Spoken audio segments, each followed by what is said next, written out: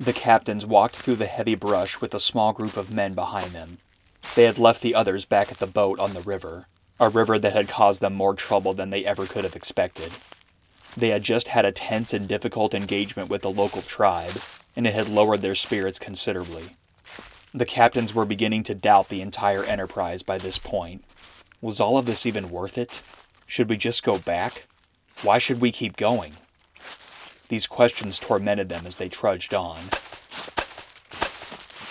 But as soon as they exited the brush, these troubling questions vanished like smoke.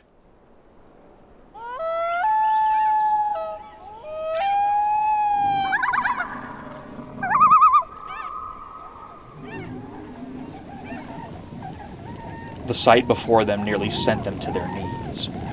No one from their young nation had beheld such magnificence. Until this moment, this small group standing in the endless prairie had never known the world could possess such remarkable wonders. The captains looked at each other and nodded in agreement without any words being spoken. This was worth it. The lands are extremely fertile, exhibiting one of the most beautiful scenes I have ever beheld. This immense river waters one of the fairest portions of the globe, nor do I believe that there is in this universe a similar extent of country. As we passed on, it seemed as if those scenes of visionary enchantment would never have an end. Meriwether Lewis, 1804, 1805.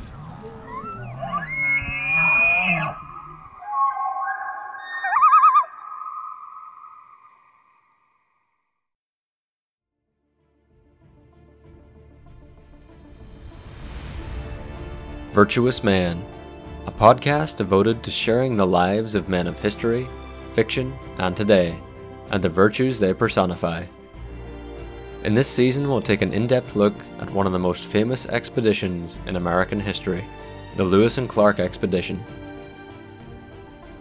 In each episode, we'll highlight key virtues exemplified by the Corps of Discovery and give a truly unique perspective of this incredible American adventure.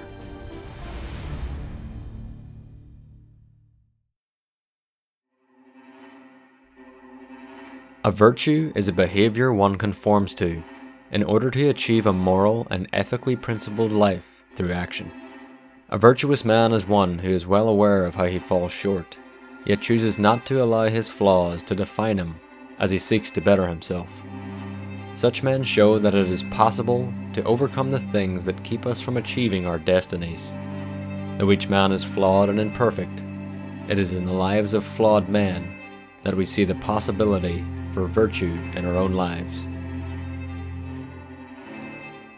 In this episode, we will follow the Corps of Discovery as they make their way upriver to the Indian villages and see firsthand how the virtues of hospitality, discipline, curiosity, and posterity worked among the men to see them through extreme difficulties from both man and nature alike.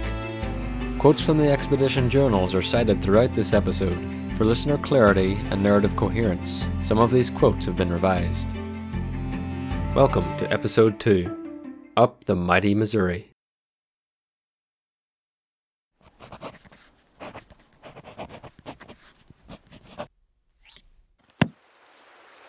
May 13th, 1804. Clark made a journal entry describing the last of the supplies and the condition of the men in keel boat. The following day, after endless delays and unforeseen problems, the Corps of Discovery had begun its mission toward the Pacific Ocean. Like the great explorers before them, Lewis and Clark were now under no higher command and free to lead as they saw fit. It was to its time what a voyage to an unknown planet would be to our present time. Despite having a map that led to the Mandan villages in lower North Dakota, the land from there to the coast was uncharted territory. The group was filled with men who were highly capable, yet they had no way of knowing if their exceptional skills and talents would be enough once they stepped off the map. The captains expected to be gone at least 2 years, but they and the rest of the men must have known that death was a very real, even likely possibility.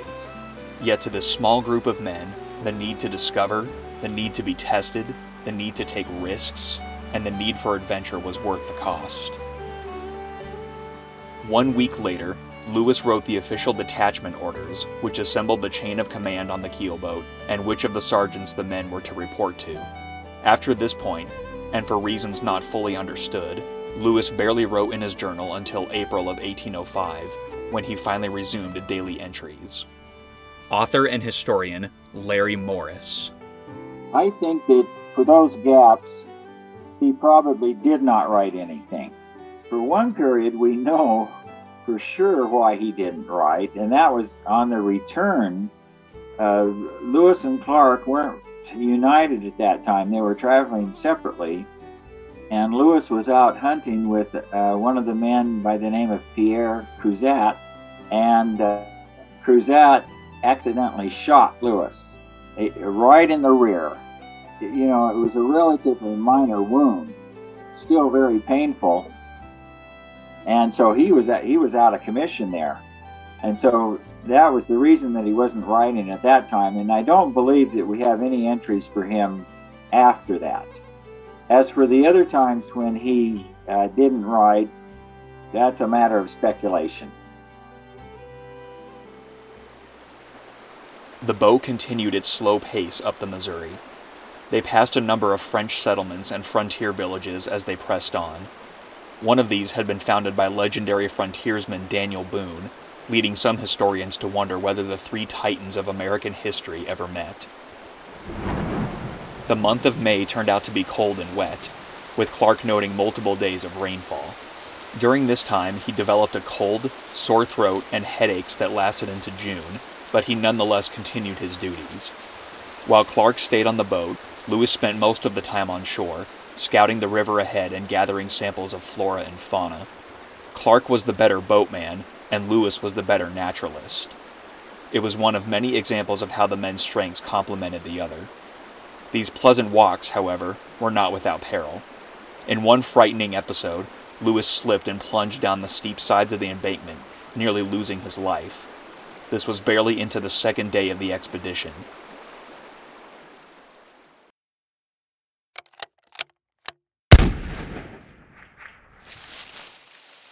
The hunting proved to be very good, with the men regularly bringing back deer, geese, beavers, bears, and other animals. Numerous berries, wild grapes, and plums were everywhere. The deer were as plentiful as the birds. The hunting was so good that each man could eat 9 pounds of meat per day and still be hungry. Clark's slave, York, who was experiencing a freedom out in the wild like no other slave of his day, participated in these hunting excursions. Having grown up with Clark and learned how to hunt at a young age, he was likely an excellent shot. Patrick Gass recorded York taking down 2 buffalo when they reached the Great Plains, and Clark noted on June 5th that York swam to a sandbar to gather edible plant life. At nighttime, Lewis and Clark made celestial navigations and observations.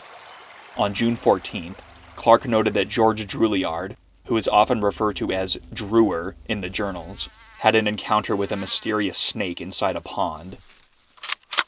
He heard in the pond a snake making gobbling noises, like a turkey. He fired his gun, and the noise was increased. He has heard the Indians mention the species of snake. One Frenchman gives a similar account. It is unknown what the creature was, but it certainly was not a snake, as no such snake exists. It would not be the first or last time the Corps of Discovery encountered strange and unknown wildlife. The days grew hotter as it moved into July. Navigating the river proved to be very difficult. They were only able to cover 10 miles a day on average, and were fortunate if they made 20 miles a day. Sometimes entire trees floated down the river, threatening to crush the boat. When the keelboat was stuck in shallow waters, the men often had to go ashore and pull it along with ropes. It was brutal, back-breaking work. It must have seemed to the men that the river had a mind, a strength, and a will all its own. Some of the men also continued to show the same lack of discipline as they had in St. Louis. John Collins broke into the whiskey supply and got drunk with the aid of Hugh Hall, one of the men who had caused trouble back in winter. Unfortunately for both men, they did this while on guard duty. After being court-martialed, the men were tied to a post and given lashes on their bare backs. These were administered with a cat o' nine tails, a whip consisting of 9 cords with 9 knots per cord. Collins received 100 lashes, and Hall received 50. Private Alexander Willard of New Hampshire would receive one of the harshest punishments of the entire journey. He was court-martialed in mid-July for sleeping on guard duty, an extremely serious crime in the military. Though Willard claimed he had lain down but not fallen asleep, Lewis and Clark found him guilty. He received a brutal sentence of 100 lashes each night for 4 nights. As harsh as it was just and necessary. The men were entering hostile territory, and an Indian raid was a very real threat. When it came to dealing with the Indians, Lewis and Clark wanted diplomacy, not battle. From the beginning, the expedition was planned as if it were a military operation. A lack of discipline among the Corps simply could not be tolerated.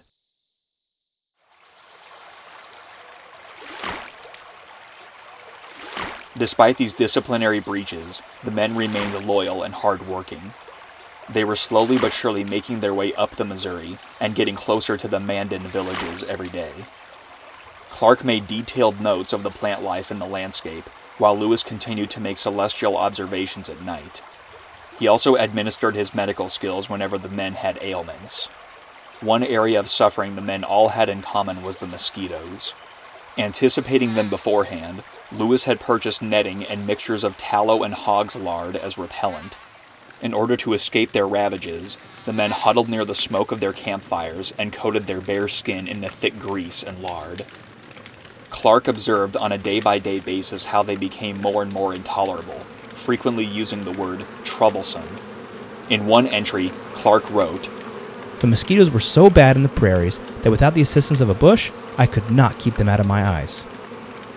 Lewis's dog was so bothered by the insects that he sometimes howled in pain all night.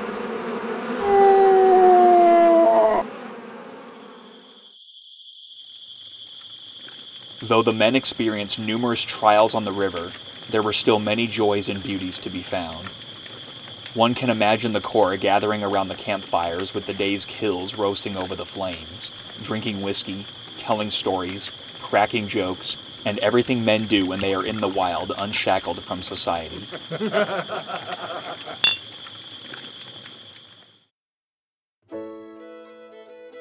The climate and the scenery was changing, and Clark constantly noted how beautiful the landscape was.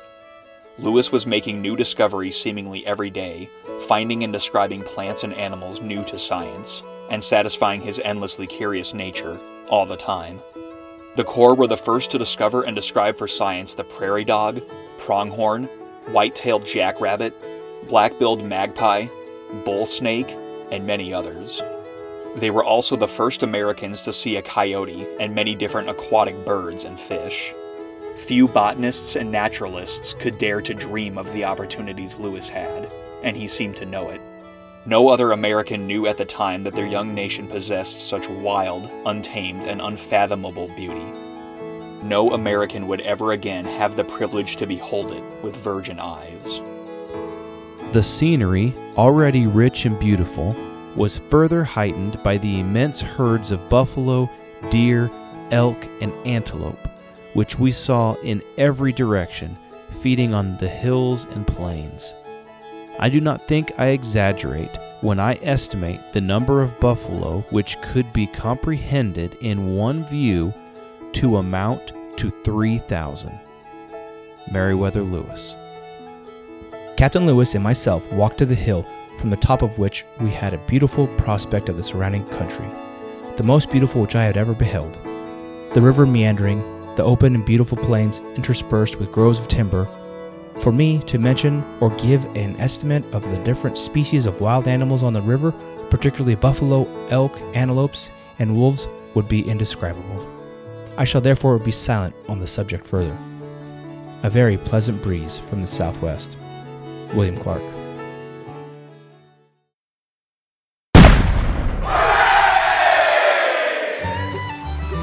On July 4th, the men fired the cannon on the keelboat in celebration of the nation's 28th birthday. It was the first time the 4th had been celebrated west of the Mississippi. As they approached August, the Corps had not yet encountered any Indian tribes. They had been informed that most of the tribes were hunting buffalo in the plains and prairies away from the river. Nonetheless, they still prepared the gifts and presents in anticipation of the coming encounters. Lewis turned 30 years old on August 18th, and an extra round of whiskey went around. Clark himself had turned 34 a few weeks prior. Unfortunately, a tragedy would befall the Corps the following day. Charles Floyd, whom the captains held in high regard, began experiencing sharp internal pains. York looked after him dutifully, but his condition still continued to worsen. He was diagnosed with bilious colic, but it was very likely a burst appendix. Sadly, there was nothing that could be done to save the sergeant. He died quietly and was buried on the evening of August 20th beside a small river that still bears his name today. Floyd was the first casualty of the Lewis and Clark expedition. This man at all times gave us proofs of his firmness and determined resolution to do service to his country and honor to himself. After paying all the honor to our deceased brother, we camped in the mouth of Floyd's River, about 30 yards wide. A beautiful evening. William Clark.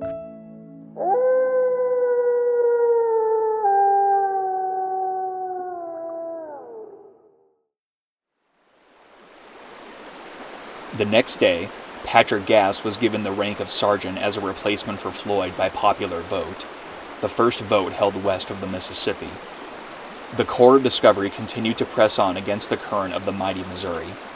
They killed their first bison and passed a large hill known as Spirit Mound, a place that the tribes in the region believed to be haunted by devils.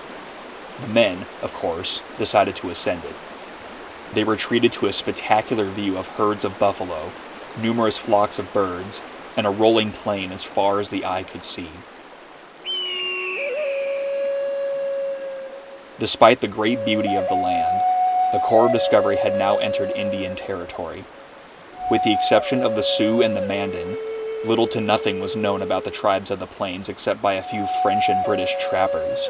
The last thing the Corps wanted was a fight, but they knew that it was a very real possibility. The first tribe the Corps encountered was the Otos. They had once been a powerful people, but smallpox outbreaks, the scourge of Indians across the plains, had reduced their size and influence considerably. Lewis and Clark managed to win them over with their meager gifts and speeches, which proclaimed that they were now part of the United States and could look to their great new father, Thomas Jefferson, for protection. The captains also gave them a medal showing Jefferson's likeness on one side and two hands shaking on the other. They would give these medals to every tribe they encountered on the route. The Otos accepted the news and their gifts, despite wanting more than what Lewis and Clark were prepared to offer. Though things had gone fairly smoothly with the Otos, they were not sure the same could be said for the Sioux. They had a reputation so fierce that even Jefferson and others in Washington knew of them. Author and historian Elin Woodger. It's important to know that the Great Plains provided a home to more than 24 Indian nations, as well as the buffalo, deer, and antelope that provided food for those nations, the buffalo, of course, being the most important of these. The Plains Indians were originally farmers who grew crops like maize, but after the Spanish introduced horses to North America, many nations became nomadic hunter-gatherers, while others remained crop growers and traders like the Mandan and Hidatsa. Settled tribes were more likely to be peaceful, but so were numerous nomadic nations. But as always, there were exceptions. The Teton Sioux, who were also called the Lakota, were originally woodland Indians who had moved west in the mid-1700s, and they proliferated on the plains. They lived within a broad area that was rich with buffalo and furs, giving them an advantage over other tribes. They maintained small herds of horses, but had enough to hunt effectively and to meet and do business with French, Canadian, and American traders. But whereas other branches of Sioux, such as the Dakota and the Nakota, were largely peaceful, settled people, the Lakota, the Teton Sioux, became warriors, using force to exert their dominance over other Plains Indians. Hunting, raiding, and warfare were integral to their culture, and when they traded, it was often with the purpose of obtaining weapons from Europeans and Americans. Lewis and Clark made a number of mistakes in their attempts to broker peace with the Teton Sioux. For one thing, during an important council, they didn't fully understand Indian protocol and showed favoritism to one chief over another, not knowing the two chiefs were engaged in a power struggle. For another, the gifts they offered were received with disdain. What the Sioux really wanted were the goods that were kept in the expedition's canoes. Finally, Lewis and Clark tried to engage the Lakota in a trading network that would be based in St. Louis. But this only threatened the Sioux, who were determined to maintain control of trade along the Middle and Upper Missouri River. All this resulted in extreme friction between the explorers and the Indians, and obviously a failure to achieve peace.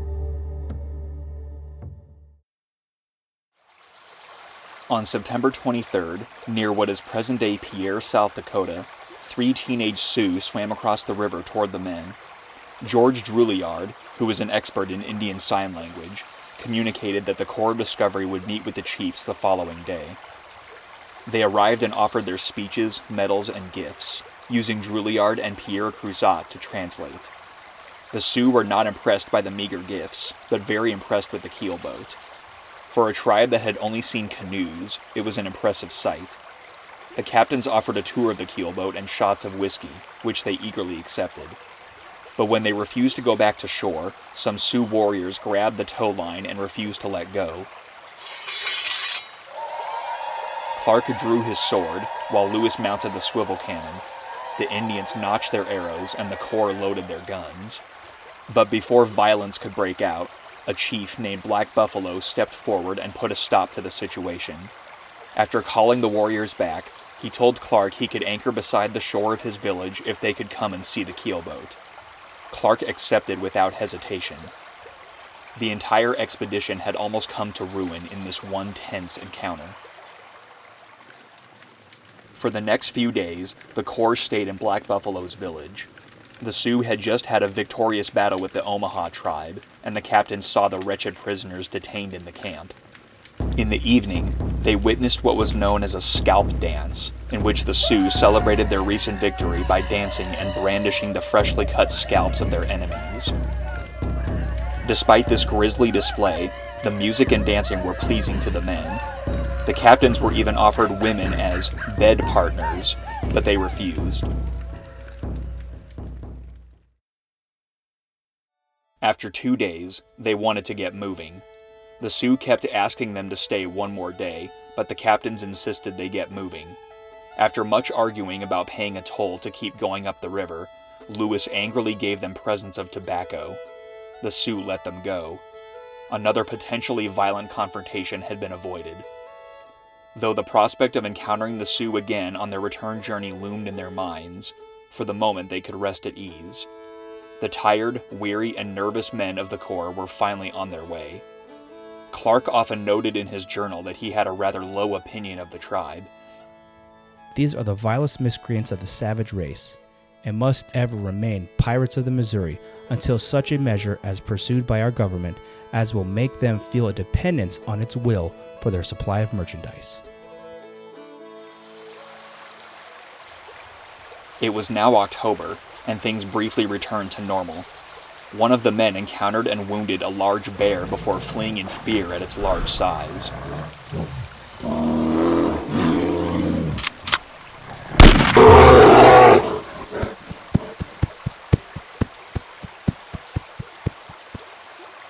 It was the first time the Corps encountered a grizzly. It would be far from the last. Clark experienced what he described as painful rheumatism in the neck, which lasted into November. The hunting still proved to be fruitful, and Lewis continued making scientific discoveries. He would sometimes walk 30 miles out into the open plains on these excursions, no doubt at peace and enjoying himself. The Corps next encountered the Arikara tribe along the river. Relations with them proved to be much more peaceful. Some of the Corps were fluent in the language, and there was even a white man who had lived in the Arikara village for 13 years, which made communication significantly easier. The usual ritual of gifts and speeches ensued, and the men stayed with the tribe. Clark wrote that the Arikaras were especially fascinated by York. None of them had ever seen a black man before, let alone one as muscular, well-built, and handsome. One chief tried to wipe the dirt off of York and was surprised to see that his skin was naturally darker. They had so much respect for these qualities that he was given the name Big Medicine. York would play with the Indian children and even danced around the fire after evening meals. Lewis and Clark learned that the Arikara were at war with the Mandan. The captains tried to convince them to abandon relations with the Sioux, make peace with the Mandan, and trade with the United States. The Arikara believed that peace could somehow be made with the Mandan, and one of the chiefs decided to go with them. Once again, the group was off. By October 24th, the Corps of Discovery had gone 1,600 miles from St. Louis. After 5 months of grueling travel, they were in sight of the Mandans. The villages had an impressive population of over 4,000 people, more than in St. Louis and Washington at the time. Unlike many tribes they encountered, they knew about the Mandans and had a better grasp on what to expect from them. Fortunately, they were arriving during the trading season, and the village was a bustling hive of activity. People from all nations and cultures mingled, talked, and bargained in this highly cosmopolitan village in the middle of the plains.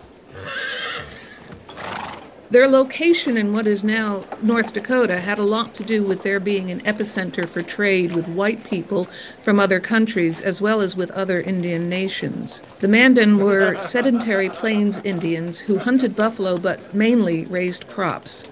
They settled in villages of round earth lodges that could hold several families. They first settled along the Heart River, but later moved their villages by the Missouri by the Missouri after they formed an alliance with the Hidatsa.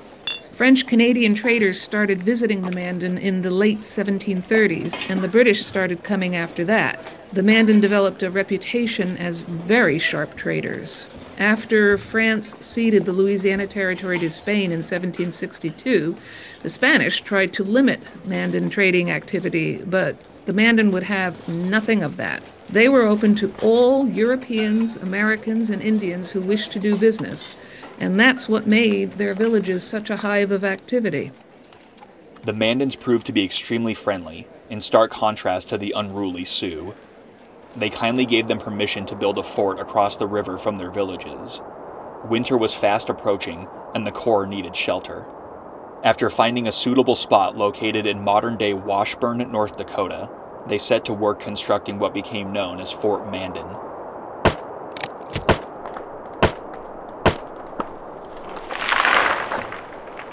With 1,000 felled cottonwood trees, the fort was built in 3 weeks. It was designed in an unusual triangle shape to avoid having to spend time building an extra wall, and was equipped with 2 levels of living quarters, battlements, and storage.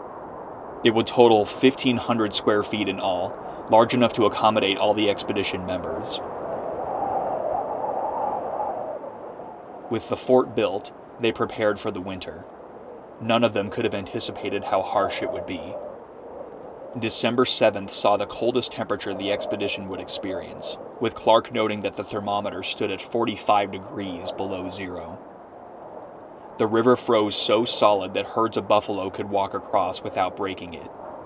The Corps was also astonished to occasionally see the sight of a Mandan sitting out in the prairie by a fire, wrapped in a buffalo robe and wearing only moccasins, antelope leggings, and shirt. Clark would write, "The custom and habits of those people have inured them to bear more cold than I thought it possible for man to endure." Despite the extreme cold and the occasional bout of frostbite, Lewis and Clark kept the men busy. As military commanders, they had seen what happened to soldiers when they had nothing to do. They issued a court-martial for Private Thomas Howard for climbing the fort wall instead of calling for the watchman to open the gate. Because he had been seen by an Indian, who could have told others that it was easy to get inside, Howard was sentenced to 50 lashes. The court, however, persuaded Lewis to revoke the punishment. Remarkably, this single court-martial of the winter of 1804 was the last serious instance of misconduct for the duration of the expedition. By now, the group was no longer composed of young, rowdy frontiersmen prone to drunkenness and infighting, but of men with a sense of shared purpose, devotion to duty, and care for their fellow man. They had finally achieved a level of discipline needed to see them through whatever unknown dangers lay ahead. During the winter, Both the Corps and the Mandans demonstrated great hospitality toward one another.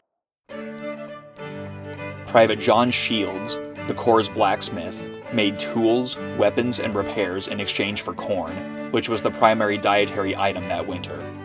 Lewis wrote that, "The blacksmiths have proved a happy resource to us in our present situation, as I believe it would have been very difficult to have devised any other method to have procured corn from the natives." The Mandans were extremely interested in all the technological wonders they had never seen before, such as the powderless air rifle, forge, and navigational tools. The Corps hunted for food when the air had warmed to 0 degrees, and regularly came back with frostbite on their feet. In one case, Lewis, who was kept busy all winter tending to the men's medical ailments, had to amputate the toes of a young Mandan without anesthetic or a surgical saw. The Corps also enjoyed sexual relations with the Mandan women during the winter, which inevitably led to nearly every Corps member experiencing syphilis. Remarkably, there is no evidence that Lewis and Clark themselves ever slept with Indian women during the expedition. As military leaders, they had innumerable tasks and duties to keep them occupied, and no doubt wanted to set a higher standard of conduct. There were also great festivities between the groups. The Corps' one-eyed boatman Pierre Cruzat was deft with the fiddle and played for the Indians, who would in turn play music and dance for them. The groups communicated by making hand gestures to describe what they were talking about, and would often draw things on the dirt floor of the huts. In addition to the warmth of friendship during that cold winter, both groups learned and taught much to one another. Black Cat, one of the Mandan chiefs, enjoyed a particularly close bond with Lewis. When writing about him, Lewis said, "This man possesses more integrity, firmness, intelligence, and perspicuity of mind than any Indian I have met with."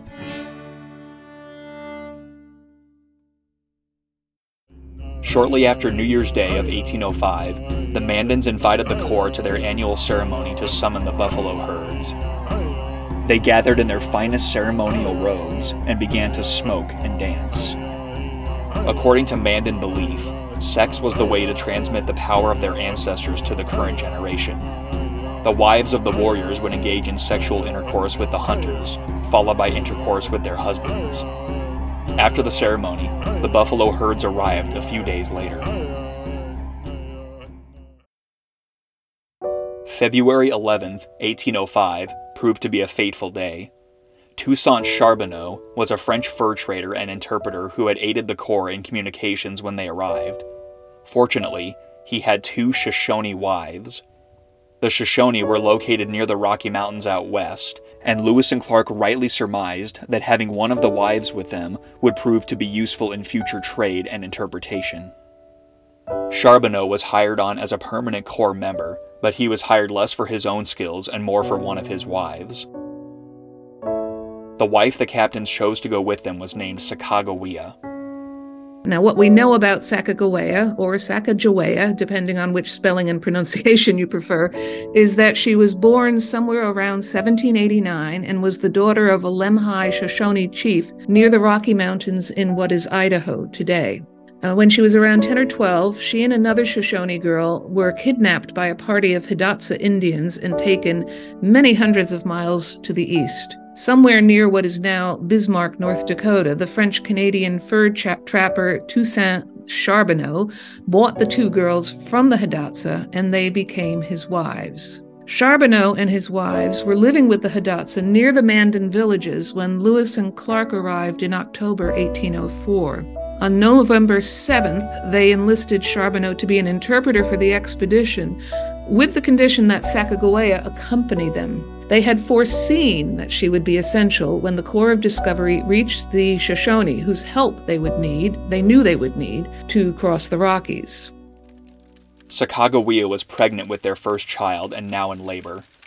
Lewis was called on to aid in the delivery, which he described as slow and painful.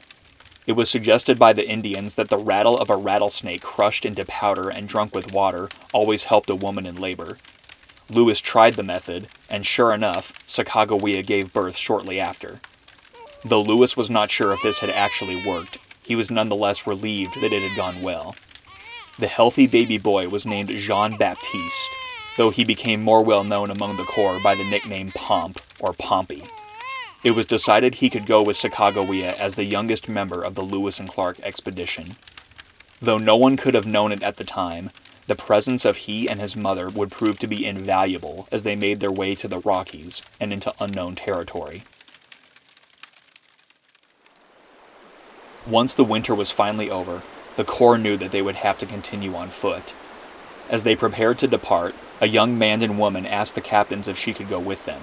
Lewis and Clark wisely refused her, knowing that a beautiful woman without a husband would likely lead to jealousy, infighting, and possibly worse among the men. At the start of spring, the keelboat was prepared to go back to St. Louis. It was loaded with 108 botanical specimens, 68 mineral specimens, and assorted animal skeletons and skins. Lewis even sent back some live animals: a prairie dog, 4 magpies, and a grouse hen.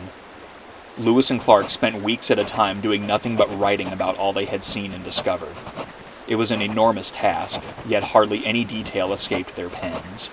The captains were well aware that their records and journals were important to Jefferson and the nation, but they no doubt understood that future generations of Americans would benefit from their posterity. Along with their records, Clark managed to produce an incredibly accurate map of the land west of the Mississippi, which is widely considered today a masterpiece of cartography. York sent back a buffalo robe to his wife in Kentucky, and Lewis also sent letters to his mother. 2 members of the Corps were also returning, John Newman and Moses Reed. In mid-October, both had spread words of mutiny among the Corps, and Reed had actually deserted before being reclaimed a few days later. Newman had tried to atone, but Lewis would not reinstate him. The Corps had also tried to gather as much information about the West as possible before departing. Lewis learned of a place called the Yellowstone, which he believed could become a valuable trading post for the United States. The Mandan told them about a great waterfall further upriver, but assured them they could get around it in half a day. Once they found the Northwest Passage, they expected to get to the Pacific and back to the Mandans before winter. Based on what they learned, it seemed that Jefferson's goal of finding, mapping, and claiming an all-water route across the nation would become a reality. Jefferson anticipated that he would see Lewis stride into Monticello no later than September of 1806. With the keelboat headed back to St. Louis, and the Corps of Discovery preparing to head into lands upon which no white man had ever trod, Lewis wrote in his journal, "I can foresee no material or probable obstruction to our progress, and entertain, therefore, the most sanguine hopes of complete success. As to myself individually, I never enjoyed a more perfect state of good health. My inestimable friend and companion Captain Clark has also enjoyed good health generally. I could but esteem this moment of our departure as among the most happy of my life. The party are in excellent health and spirits, zealously attached to the enterprise and anxious to proceed. Not a whisper of murmur or discontent to be heard among them, but all act in unison and with the most perfect harmony. With such men I have everything to hope and but little to fear." April 7th, 1805. From the time they set off from St. Louis to their arrival in Fort Mandan, one can see how this small group began to learn and grow together. Despite not being given direct orders by Jefferson to make daily journal entries, Lewis and Clark nonetheless began what would become an indispensable piece of American heritage and identity. They knew that they were making history, and that future generations would benefit from their records for posterity. Though the men were in hostile territory, their curiosity about the land led them to take risks and explore. This curiosity led to discoveries that would prove to be invaluable to science and knowledge. With various exceptions, the Indian tribes and the Corps displayed great hospitality over the course of their times together. Despite their numerous differences, both groups knew that they could benefit and learn much from one another. Without the hospitality of the Mandans, the Corps would not have survived the harsh winter of 1804. By the time the winter ended, the Corps was a thoroughly disciplined unit of men on a mission. They were no longer individuals, but part of a cohesive unit whose devotion to duty would be tested time and time again. Due to Lewis and Clark's brilliant leadership, The level of discipline the men achieved could get them through any trial. And as we will see, the trials they would soon be facing would be unimaginable.